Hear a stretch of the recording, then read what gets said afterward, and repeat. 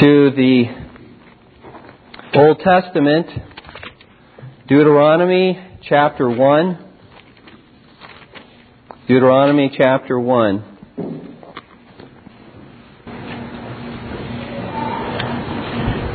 Let us carefully attend to the Word of God as it's read. Children, pay attention, even as I read. You follow along in your Bibles if you know how to read.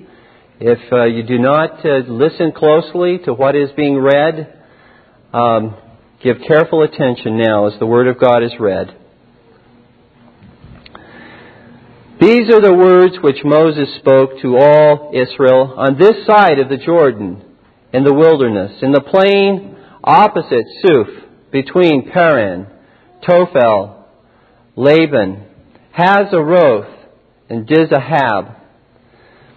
It is 11 days' journey from Horeb by way of Mount Seir to Kadesh Barnea. Now it came to pass in the 40th year, in the 11th month, on the first day of the month, that Moses spoke to the children of Israel according to all that the Lord had given him as commandments to them.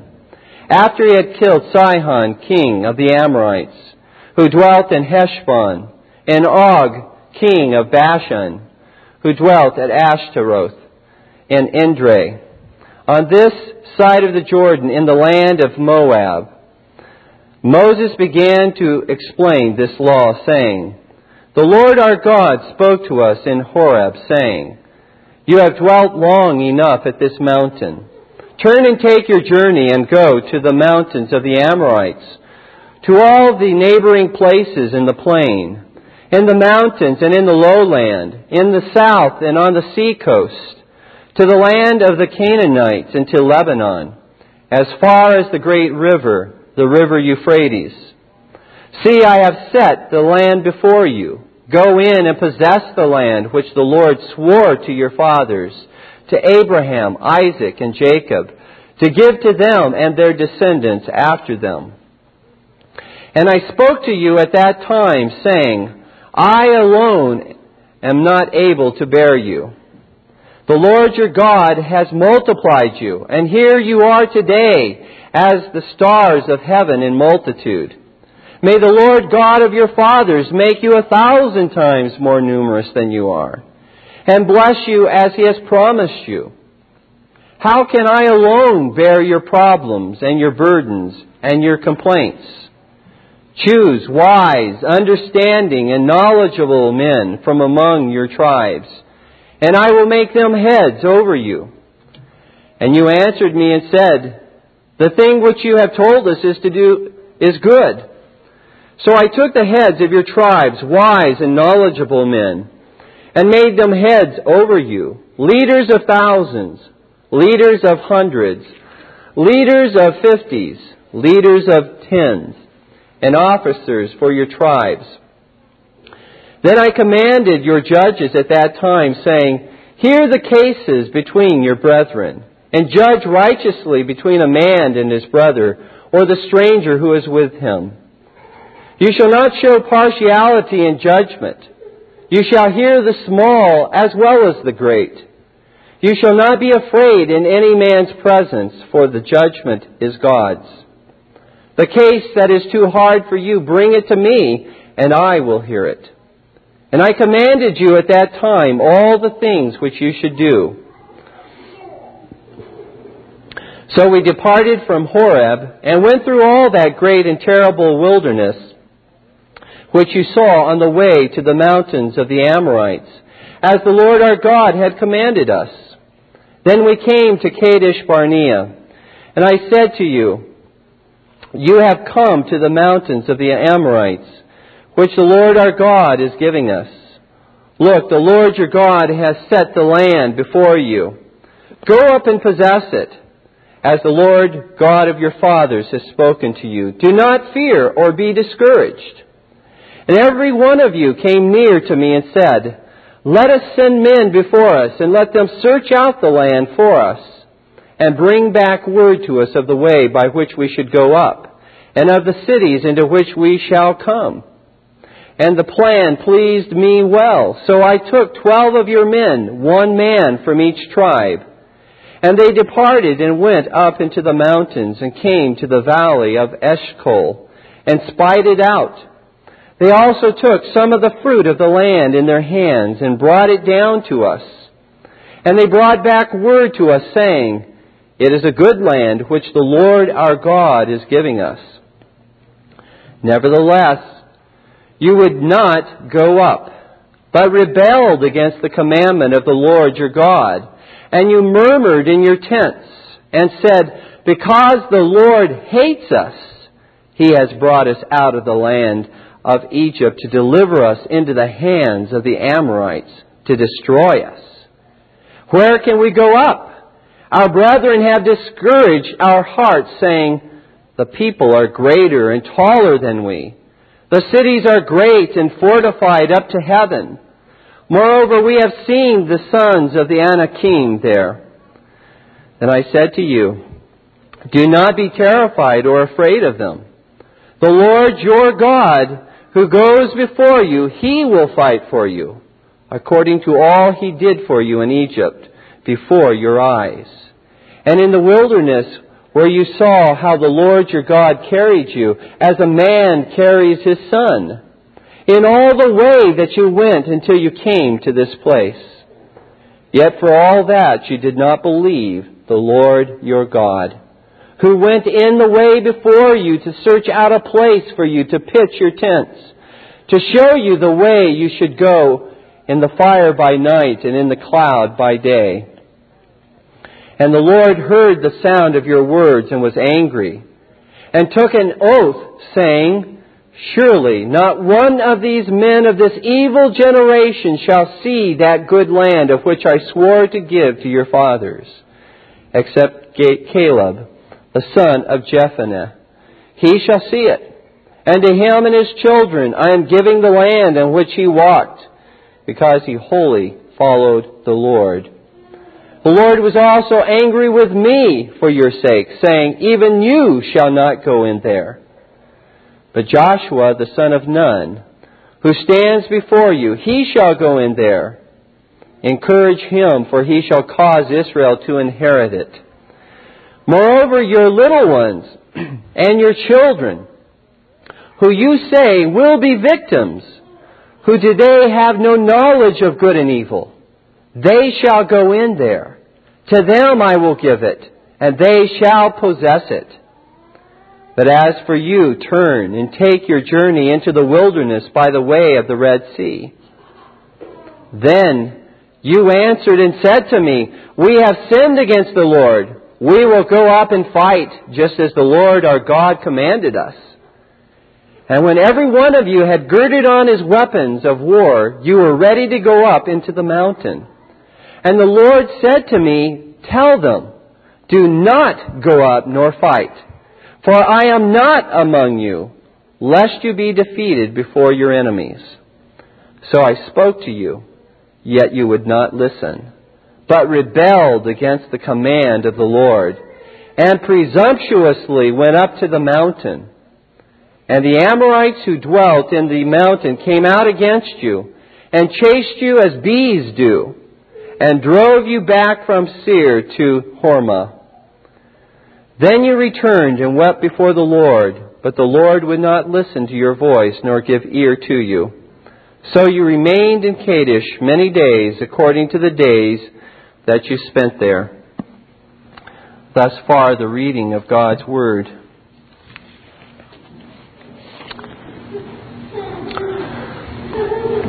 Today I'd like to speak concerning the issue of biblical faith. And I'd like to do so against the backdrop of unbelief. Hopefully we'll understand better at the conclusion of this sermon what faith is, what biblical faith is, as well as what unbelief is. The essence of faith is simply, children, very simple concept. We can make it very difficult, but it's very simple concept what faith is.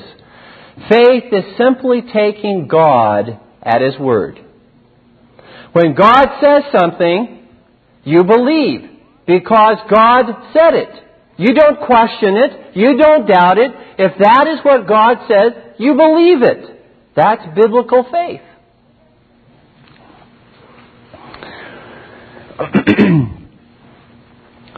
Now, to make it a little more complicated, however, the ingredients of biblical faith are, first of all, that we must know what God says.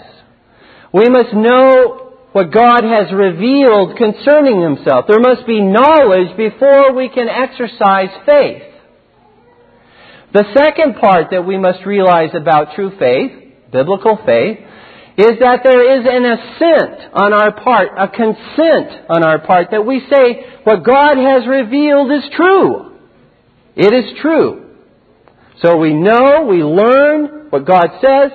We say what God has said is true. And the third aspect is that we commit ourselves. We entrust ourselves to that truth. And so these three aspects, as we look at God's Word, these are the three aspects that through history the Reformed divines have narrowed biblical faith down to these three ingredients primarily. Let me read for you what the Westminster Confession of Faith says concerning biblical faith.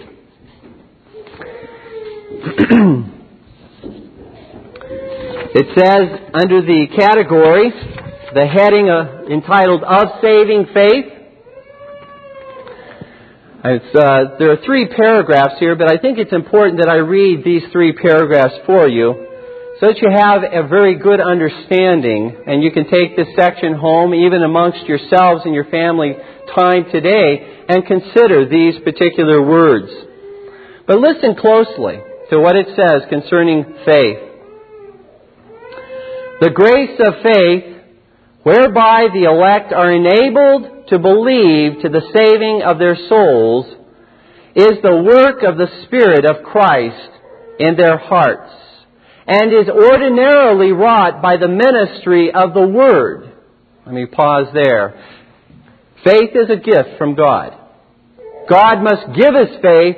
2 Thessalonians 3:2 says, not all men believe. Not all have faith. Only those to whom God gives faith have faith. And it is wrought by the Spirit of God, and ordinarily the means that is used is the Word of God.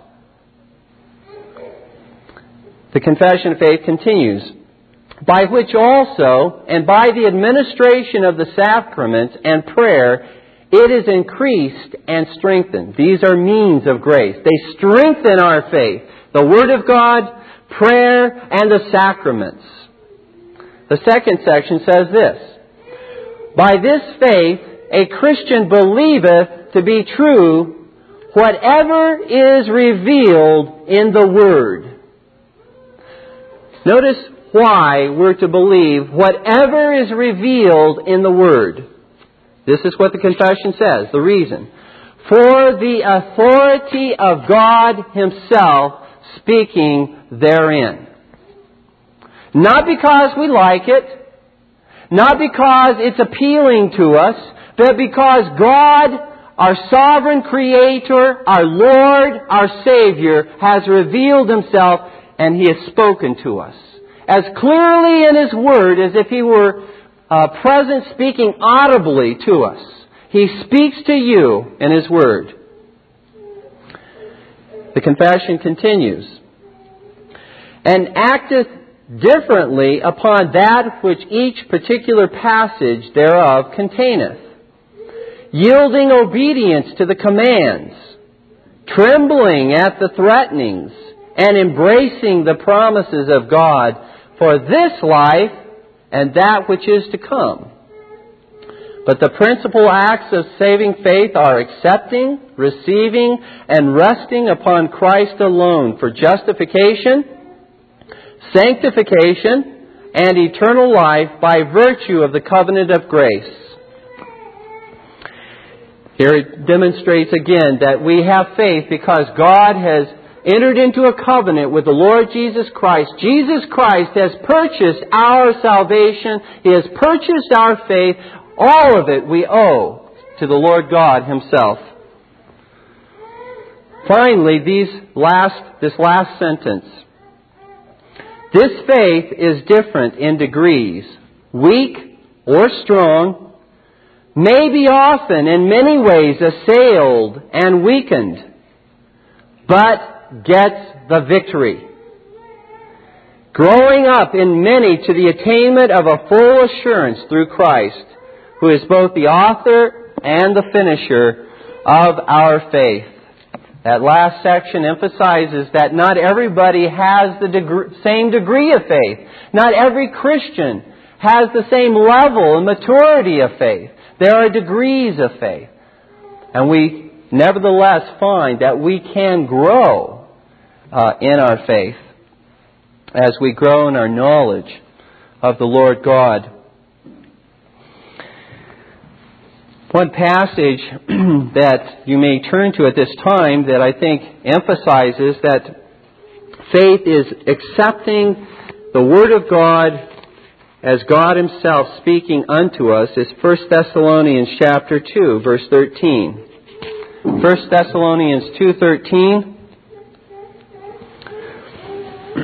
The Apostle Paul, speaking to the Thessalonian converts here,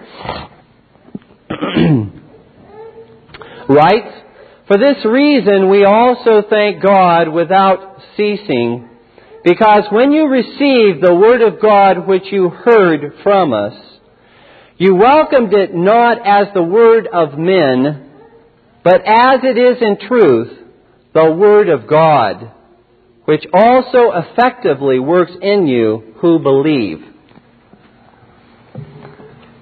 The Word of God rather than the word of men. That is what faith is. It is taking God at His word, believing that whatever He has revealed is true, and clinging to it.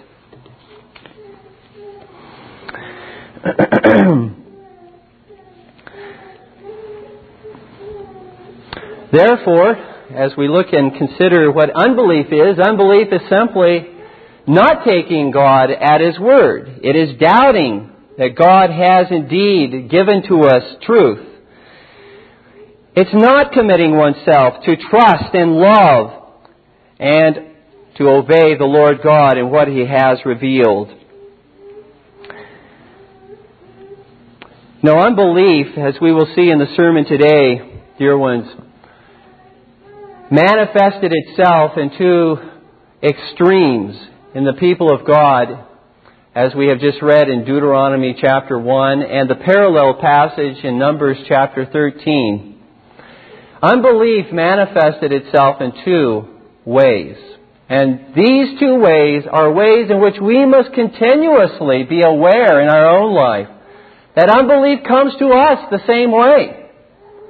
And we must, because we are forewarned, because God has given us insight to see this, pray that God will deliver us from these manifestations of unbelief.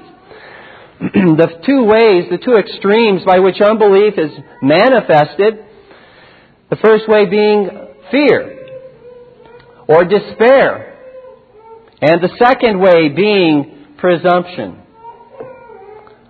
Fear on one extreme, presumption on the other extreme. Well, let's look at very briefly here the very first way in which unbelief is manifested. Despair. You know, the despairing person is the person who crawls around and crawls into a shell, as it were, to wallow in self-pity. The trials of life are like giants to the person who gives in to despair and to fear. These giants seem to just completely overwhelm him. He cries out, the person who is in despair, "Woe is me!" The person who is in despair and living in fear, that manifestation of unbelief is an extremely pessimistic kind of person. As he looks at life, as he looks at God's promises, he doesn't cling to them He doesn't trust in them. He's overwhelmed. It can be so extreme in some cases that a person is almost paralyzed. Psychologically paralyzed. He just doesn't feel like he can move at all because of this unbelief, this fear that's manifested in his life. Worry seems to be a preoccupation. Worrying about this, worrying about that. He just can't seem to find certainty in anything. That's a person who is overcome by fear and despair. That's one of the extremes that we must continuously be aware of in our own life. It is a manifestation of unbelief. But the other extreme is that of presumption. Unbelief can also manifest itself in this way. Presumption. The presumptuous person is the person, if you look at him outwardly, he seems to know where he's going. Seems to be very confident in what he does. He speaks and he acts with confidence. He speaks and people listen to what he says. But he knows, he acts and he speaks contrary to what God has declared in His holy Word. You see, his confidence is a false confidence rather than one that is based upon the Word of God. In the larger catechism, in question 105, this kind of presumption is called vain credulity, a vain unbelief. It's a false confidence because it is based on one's own understanding, one's own reasoning, rather than upon the Word of God. That's still a manifestation of unbelief. The one person, in one case, is cowering in fear. Unbelief. The other person is walking confidently and yet can still be manifesting unbelief. As we consider the passage before us today, I'll probably be referring back to Deuteronomy chapter 1 and Numbers 13. Those would be the two passages that we will be looking at from the Old Testament. But as we consider these passages today, God's people in the Old Testament fell into both of these manifestations of unbelief as they faced the Lord, or as they faced the land which God had promised to give to them. We'll see first of all that they cowered in fear.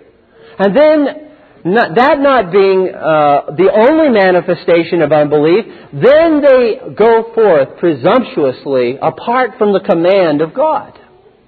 Both cases, manifestations of unbelief.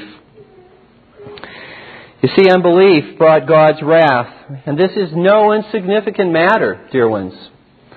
In our life as Christians, we are called to examine our hearts. We are called to look closely, if we see this root of unbelief springing up within our life, to plead with God to destroy it, to trust, ask God to give to us that faith that we need to overcome that unbelief.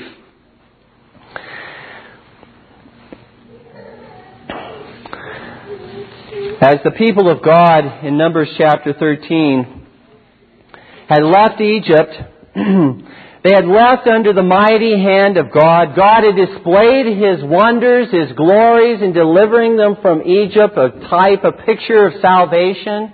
You remember the plagues that He had poured out. You remember how He had opened up the Red Sea and swallowed up the Egyptians. You remember how He had given them victory over the Amalekites, how He had graciously provided manna, how He had provided the quail, water, how He had given to them even His own holy law. God had been a father. He had carried them, as the Word of God says, as a son. He had borne them like an eagle upon His wings. God had been most gracious to His people in all of this. Just as God has been gracious unto us in delivering us from our sin, from Satan, from death, from condemnation, from the power of sin in our life, God has been most gracious And all of these ways in which God delivered Israel are simply pictures of how God has delivered us in the fullness now of our salvation, now that we have come to maturity. And now the people of God stood at the threshold, right at the threshold of entering into Canaan, to take the land that God had promised to give to them. Promised to Abraham, Isaac, and Jacob. God had covenanted, He had sworn by an oath that He would give this land to them. Now, God didn't even have to swear by oath. God did not need to enter into a covenant. God could simply have said, I'm going to give this to you. Promised it. But God encouraged their faith by even taking this further step. That's what happens each time we partake of the Lord's Supper. This is an added evidence and testimony to our faith that God will keep His promises. He will be faithful to His Word. These are covenant seals. And the Lord had promised to give this land to Abraham's seed. All that remained for the people of Israel to do at this particular point was simply to go in and take the land. That was what God called them to do. The land is yours. Go in and take it. But what did they do? Well, first of all, we're going to consider how they withdrew in fear. They withdrew in fear. The people suggested to Moses that it would be a great idea to spy out the land first of all. And Moses agreed, and then the Lord commanded that one leader from each tribe, 12 spies, be sent out into the land. That they would come back after this reconnaissance mission and report back as to the quality of the land, what the land was like, as well as what the inhabitants were like. And when they returned, they did not simply have one report to give to the rest of Israel. They had two reports. There was a majority report, and then there was a minority report. Now, in Presbyterian circles, we're very familiar with majority reports and minority reports. Those often are the kinds of situations that come out of committees. Well, they had a majority report of 10 and a minority report of 2 concerning the land. Before we look at those reports, however, this should caution us. This should caution us, people of God, concerning the problems of operating on a democracy, where truth is often determined by the will of the majority, or established by opinion polls or surveys, or simply because this is what a council decreed. Truth is established only and always with certainty and confidence upon the truth of God's Word. The Spirit illuminating our mind and understanding to that truth. The truth is determined by God. It's not determined by people, no matter what the statistics may say. No matter how many people may say, that's not right. The 10 said, let's not go into the land. There are giants there. There are only 2 who said, let's go into the land. There are giants there, and they'll be like bread. We'll eat them up alive. We'll take the land.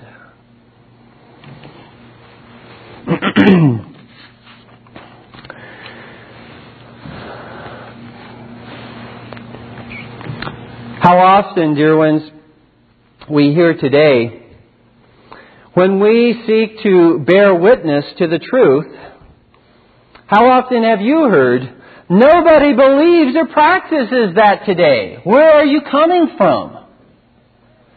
If you are right, why are there not more churches, more men of prayer, more men of holiness that I know of? believing these things, seeing these truths that you say are in the Word of God? Why has the Holy Spirit not led all these other churches, or reputable preachers, or Christian psychologists, or seminary professors to these peculiar beliefs and practices of yours? I'm sure if you haven't heard that, you will. I know that as I see the smiles on your faces, that you have encountered these kinds of responses.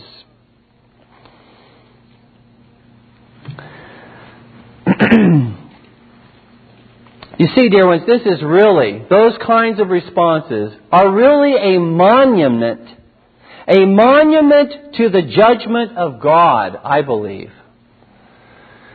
That such darkness and ignorance has overcome the people of God today. When we hear those kinds of responses, not going back to the truth of God, but saying, well, who believes this? How many churches? As if we count heads to find out, to determine what's right and wrong, what's true.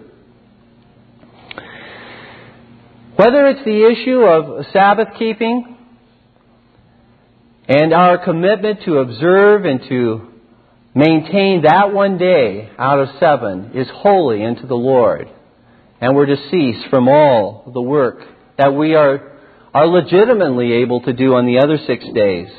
Whether it's that issue, or whether it's the issue of women wearing head coverings in worship, or whether it's the issue of gathering in worship and not using instruments to worship God with, and singing only psalms to the praise of our Most High God.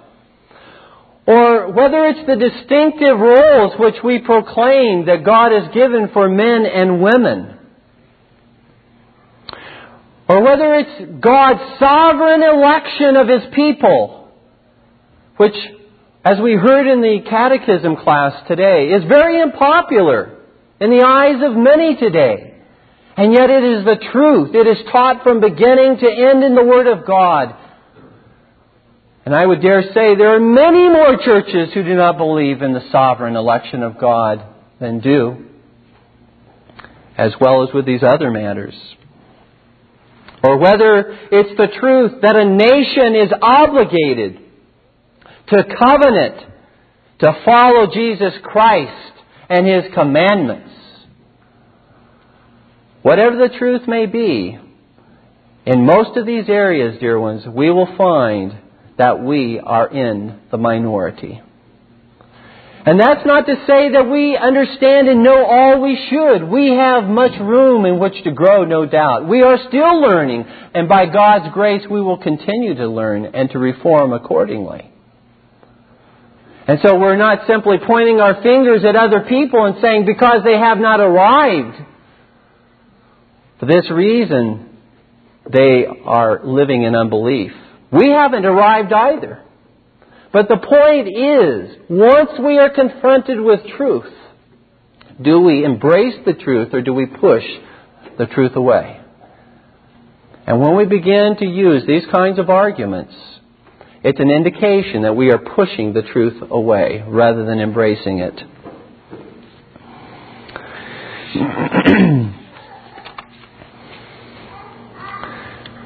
Let me just simply say to you children today, and to you young people, resist the temptation to follow the crowd. Don't follow people simply because there are more that are telling you to do one thing and you know that it's wrong. Don't follow the crowd just because people tell you to do so. Now, I may not fully agree with everything about this situation that I'm going to refer to, but it does give the example of one who is not following the crowd. And I refer to the serviceman in the United States Army, Michael New, who refuses to take the uniform of the United Nations because he swore allegiance to the Constitution of the United States. He is the only one out of his whole battalion that's being sent there that refuses to take that particular oath or allegiance to the United Nations. He is willing, in that particular instance, in that circumstance, to walk contrary to many hundreds of men. He's willing to go through court-martial. I just learned this last week that he was homeschooled as well, that his parents were missionaries. And again, though we may not agree with all of these particular positions theologically that he may stand for, or even politically, one has to say that for someone in that circumstance to stand against the crowd is something that we pray that our children, for the sake of the truth, will be able to do against all of the hordes of the unbelievers in this world. God's people, whether there's one, whether there's two, we're willing to stand against everyone else.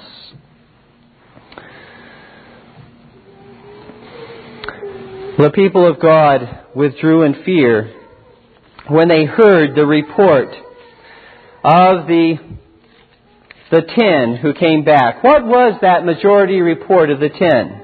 Well, turn with me to Numbers chapter 13, verses 27 through 29. Listen to the report of the 10. Numbers 13:27. This is the report that came back from the spies. Then they told him and said, "We went to the land where you sent us, and it truly flows with milk and honey, and this is its fruit. Nevertheless, the people who dwell in the land are strong. The cities are fortified and very large. Moreover, we saw the descendants of Anak there. The Amalekites dwell in the land of the south. The Hittites, the Jebusites, and the Amorites dwell in the mountains, and the Canaanites dwell by the sea and along the banks of the Jordan." And then verse 31 through 33. "But the men who had gone up with him said, 'We are not able to go up against the people, for they are stronger than we.' And they gave the children of Israel a bad report of the land, which they had spied out, saying, 'The land through which we have gone as spies is a land that devours its inhabitants. And all the people whom we saw in it are men of great stature. Therefore we saw the giants, the descendants of Anak, came from the giants. And we were like grasshoppers in our own sight. And so we were in their sight.'"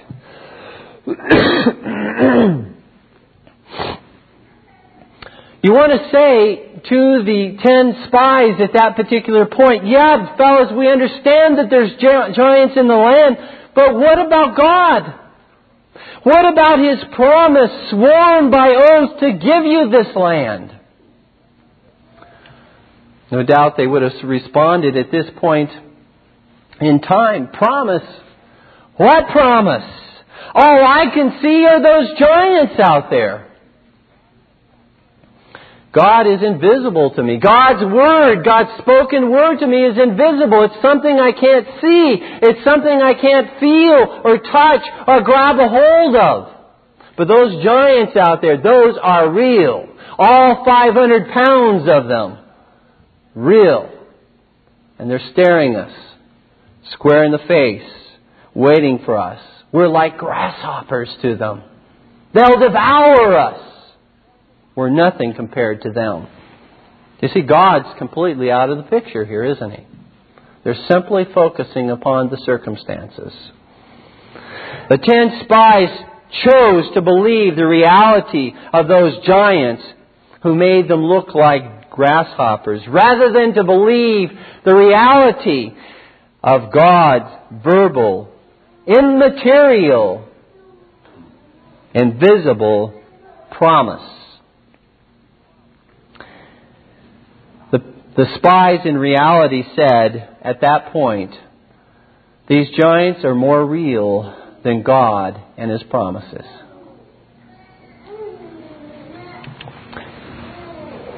People of God, isn't this really so true? Isn't this where the rubber meets the road in our lives? How practical God's Word is. How it teaches and instructs us. How it reveals to us our own sinful hearts in this way. When we really get into that situation, what is real? Is it the promise of God? Is it the Word of God? Is it standing upon the truth of God? Or because I'm put on the spot, I must cave in? Is it the giant out there? Is it the fear of man?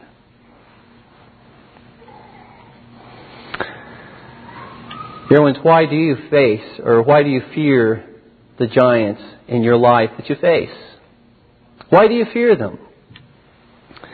Well, this is, again, getting at the whole issue of unbelief. I think, first of all, we fear the giants in our life because we've accepted the humanistic presupposition that seeing is believing. That what we can see and feel and touch is real, more real than the invisible Word of God, than the invisible God Himself. And we've swallowed it. At that particular point in time, when we succumb to that temptation to run in fear, to be paralyzed by fear, to give in on the basis of fear or worry, we have imbibed that particular humanistic presupposition of seeing is believing. You remember the example of Elisha and his servant? When the Syrian army completely encircled the city where Elisha the prophet was living, Dothan, and they encircled the city of Dothan because the king of Israel continued to get information that was only privy to the secret, to this counsel of the king of Syria. And the king of Syria was saying, who amongst us is betraying us? Giving this information to the king of Israel so that he knows all of our movements.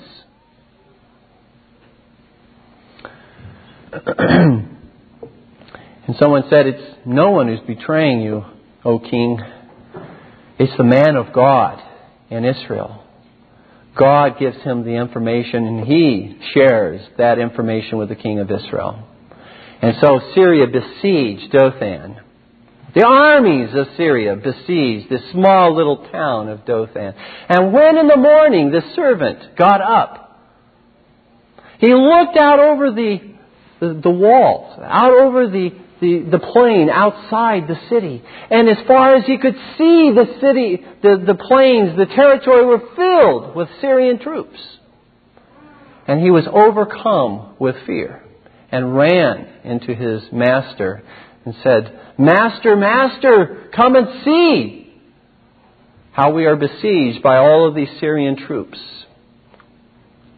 And you remember what Elisha prayed, that God would open his eyes to see the invisible troops of the Almighty, Most High God that besieged that small, insignificant army of Syria.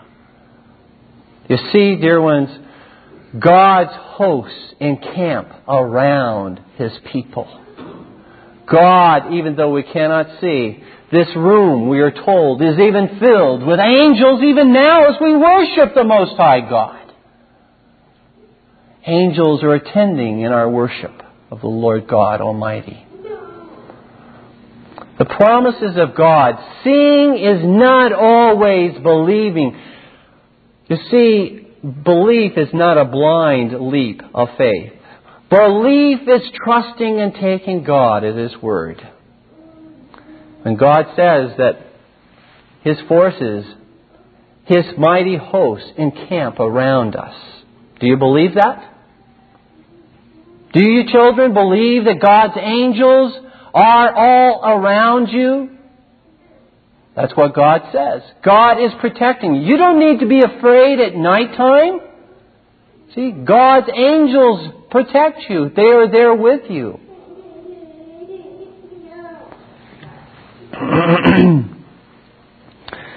The second reason that we run in fear in the face of giants, I believe, is simply that we do fear man more than we fear God. And whatever we fear the most at that particular point in time becomes our God. It is what we are giving our thought, our worship, our obedience unto. And that is why unbelief, according to the larger catechism, is a violation of the first commandment. Thou shalt have no other gods before me. At that point, rather than trusting God, we have sinned the sin of idolatry. We are fearing something else more than we fear God.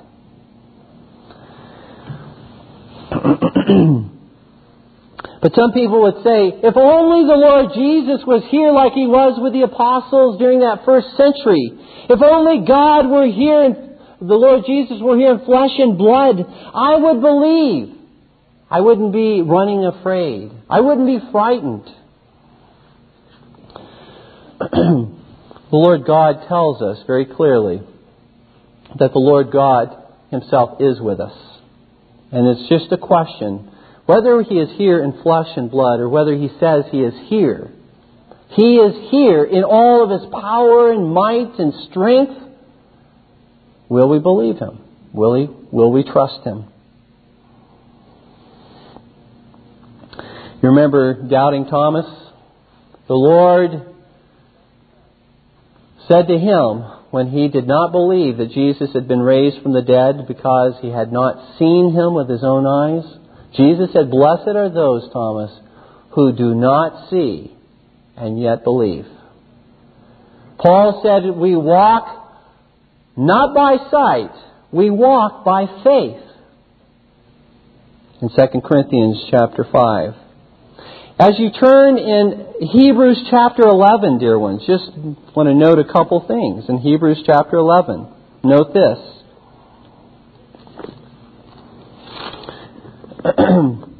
Verse 1, how seeing is not believing. Now faith is the substance of things hoped for, the evidence of things not seen. Not seen. Again, look at verse 7. By faith Noah, being divinely warned of things not yet seen, moved with godly fear, prepared an ark for the saving of his household, by which he condemned the world and became heir of the righteousness which is according to faith. Divinely warned of things not yet seen. Look at verse 13. These all died in faith, not having received the promises, but having seen them afar off. They didn't see them right there. They were not tangible. They were not things they could grab a hold of. They saw them afar off, and yet they believed them. And then finally, look at verse 27. By faith, this is speaking of Moses, by faith he forsook Egypt, not fearing the wrath of the king, for he endured as seeing Him who is invisible. Dear ones, seeing is not believing. The 10 spies, rather than cowering in fear before the giants, they should have considered Abraham, their forefather in the faith, who according to Romans chapter 4, did not waver in unbelief, though his body were as dead. And though his wife's body was dead, they were past the years of bearing children, yet he did not waver in unbelief. He believed God. He trusted God in His promises, that God would fulfill them. You see, Abraham saw the giant in his life, that giant problem. It was very real to him too. What do I do about this body of mine? It can't produce children. My wife, she cannot have children. This is a giant of a problem. But he looked beyond the giant and saw a God who works even that which seems to be impossible to man. Instead of uttering what they did, the 10 spies should have said the equivalent, I can do all things through Christ who strengthens me. They should have said to the equivalent of this, with God nothing shall be impossible. We've looked at the majority report of the 10 and how they cowered in fear. Look at the minority report of the 2 very quickly. In Numbers 13:30, it says, Then Caleb quieted the people before Moses and said, Let us go up at once and take possession, for we are well able to overcome it.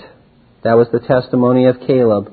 And then in chapter 14, we'll consider verse 7 through 9. And they spoke to all the congregation, this is Joshua and Caleb, they spoke to all the congregation of the children of Israel, saying, The land we pass through to spy out is an exceedingly good land. If the Lord delights in us, then He will bring us into this land and give it to us, a land which flows with milk and honey. Only do not rebel against the Lord, nor fear the people of the land, for they are our bread. Their protection has departed from them, and the Lord is with us. Do not fear them.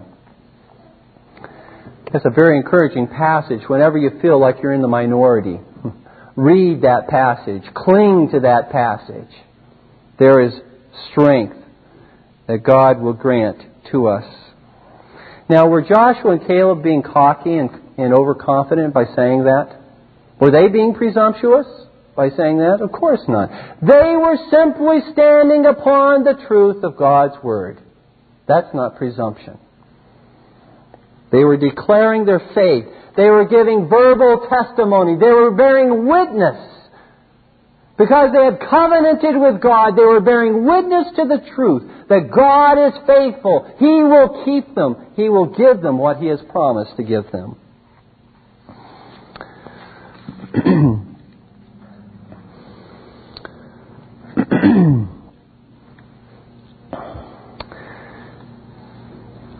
In the next couple minutes, I simply want to demonstrate to you from the text that unbelief is not only cowering in fear, but it is also acting in presumption.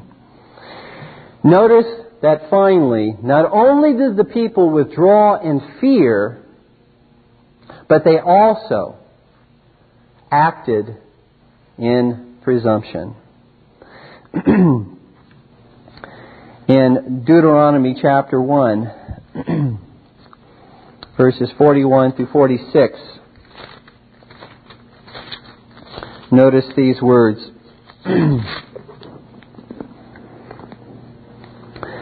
Then you answered and said to me, We have sinned against the Lord. We will go up and fight, just as the Lord our God commanded us.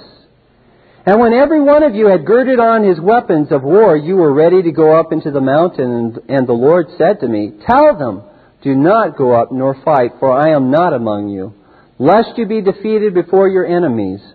So I spoke to you, yet you would not listen, but rebelled against the command of the Lord and presumptuously went up into the mountain. And the Amorites who dwelt in that mountain came out against you and chased you as bees do, and drove you back from Seir to Hormah. Then you returned and wept before the Lord, but the Lord would not listen to your voice nor give ear to you. So you remained in Kadesh many days according to the days that you spent there. The people withdrew in fear when they should have acted. That's unbelief. The people acted presumptuously when they should have withdrawn. That's unbelief as well. They trusted in their own resources when they should have listened to the Word of God and obeyed and trusted what God had said.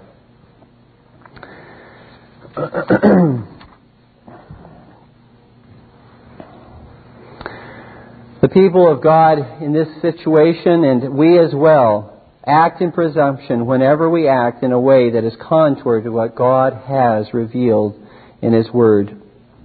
It may be out of sincerity, maybe out of ignorance, but whenever we act contrary to the Word and revealed will of God, we're acting in presumption. Whether it is Uzzah in 1 Chronicles 13, who certainly we can't accuse him of acting maliciously and trying to keep the ark from falling down, but he acted presumptuously because he was not acting in accordance with the will of God. Or whether it's Saul in 1 Samuel 13. He was ready to go out and do war and battle, and he was waiting for Samuel to come to offer sacrifice, to bless them as they would go out and fight. And he saw his army dispersing before his very eyes. And he said to himself, I better get these people out there on the battlefield before they're all gone. Samuel's not coming. And he offered a sacrifice when he had no business in offering a sacrifice. And God brought judgment upon Saul. He acted presumptuously, not in accordance with the revealed will of God. Presumption may also be done out of malice or guile, as in the case of Jezebel, when she framed Naboth to get his vineyard. Very malicious. That's presumption as well. Anything when one acts not in accordance with the revealed will of God, one is acting presumptuously at that point. Dear ones, as we consider the end of these witnesses, the 10 and the 2, we find in this account in Numbers chapter 14, verses 36 through 38, that a plague consumed the 10 false witnesses. A plague, death, ensued upon them. They were swallowed up with this plague. But the 2 who stood against the tide, who stood before all of the people, ready to incur their anger, their wrath, their displeasure, ready to stand for God's truth, these 2 entered into the land to possess it. They became the leaders of God's people.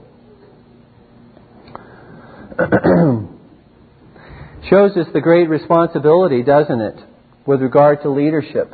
Those whom God calls to be leaders in families, those whom God calls to be leaders within His church and within the government, we are responsible to give a faithful testimony to those whom we lead. We are responsible before God not to mislead, not to deceive, not to cower in fear, nor act in presumption. God calls us, as His people, to act as did Joshua and Caleb. As I conclude today, dear ones, let me simply emphasize the real issue here is not how much faith you have. The real issue is, who is your faith in?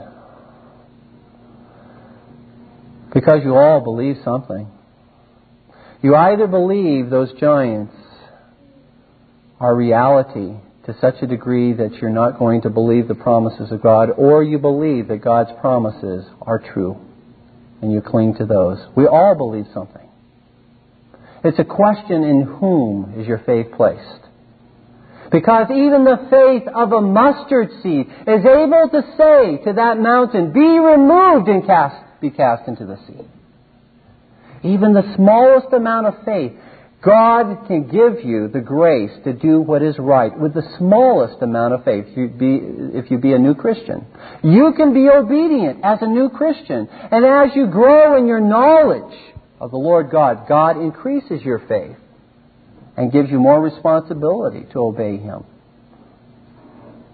But never say, I simply can't obey God because I don't have enough faith. That's not the issue. The issue simply is, in whom is your faith today? If it is in the Lord Jesus Christ, if your faith is in Him, He has already overcome the world. You remember in 1 John chapter 5, verses 4 and 5, the Apostle John says, your faith is that which overcomes the world. You remember the martyrs as they went in Revelation chapter 12. They died. They gave their lives for the truth. How did they overcome the evil one, the enemy? By the word of their testimony. They believed and they confessed what they believed.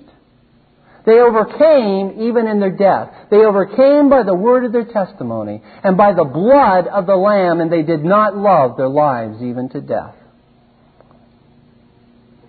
God grant to us the grace to stand firm in our faith in the Lord Jesus Christ, to make the good confession, as Jesus made the good confession before Pilate, as the Apostle Paul made the good confession before Nero, as the martyrs confessed the truth before their persecutors. God grant us the grace to confess the truth, to stand and believe the Lord God, not to cower in fear, nor to act in presumption.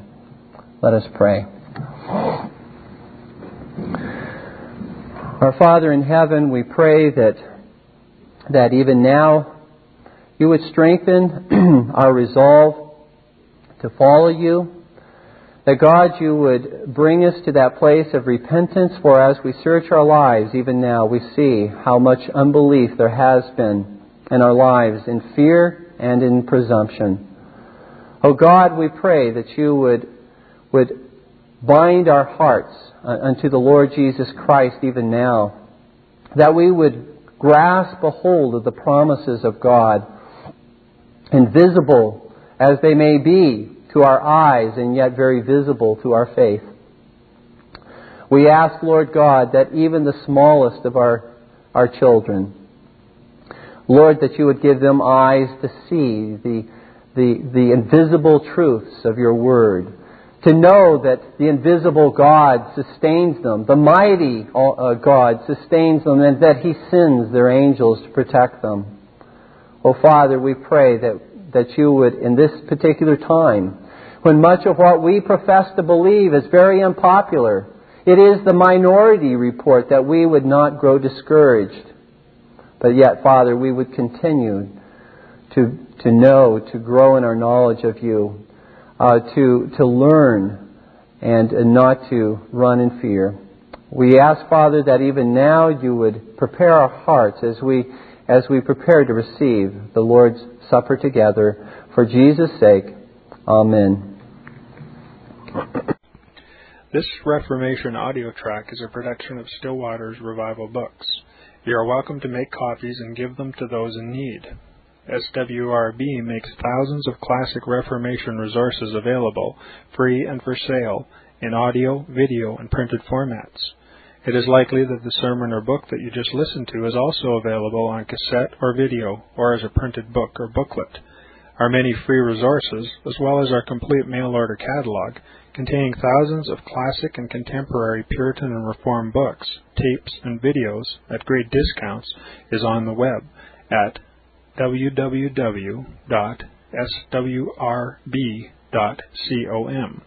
We can also be reached by email at swrb@swrb.com, by phone at 780-450-3730, by fax at 780-468-1096, or by mail at 4710-37A Avenue, Edmonton, that's Edmonton, Alberta, abbreviated capital A, capital B, Canada, T6L3T5.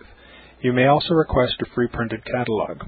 And remember that John Calvin, in defending the Reformation's regulative principle of worship, or what is sometimes called the scriptural law of worship, commenting on the words of God, which I commanded them not, neither came into my heart, from his commentary on Jeremiah 7:31, writes, God here cuts off from men every occasion for making evasions, since he condemns by this one phrase, I have not commanded them, whatever the Jews devised.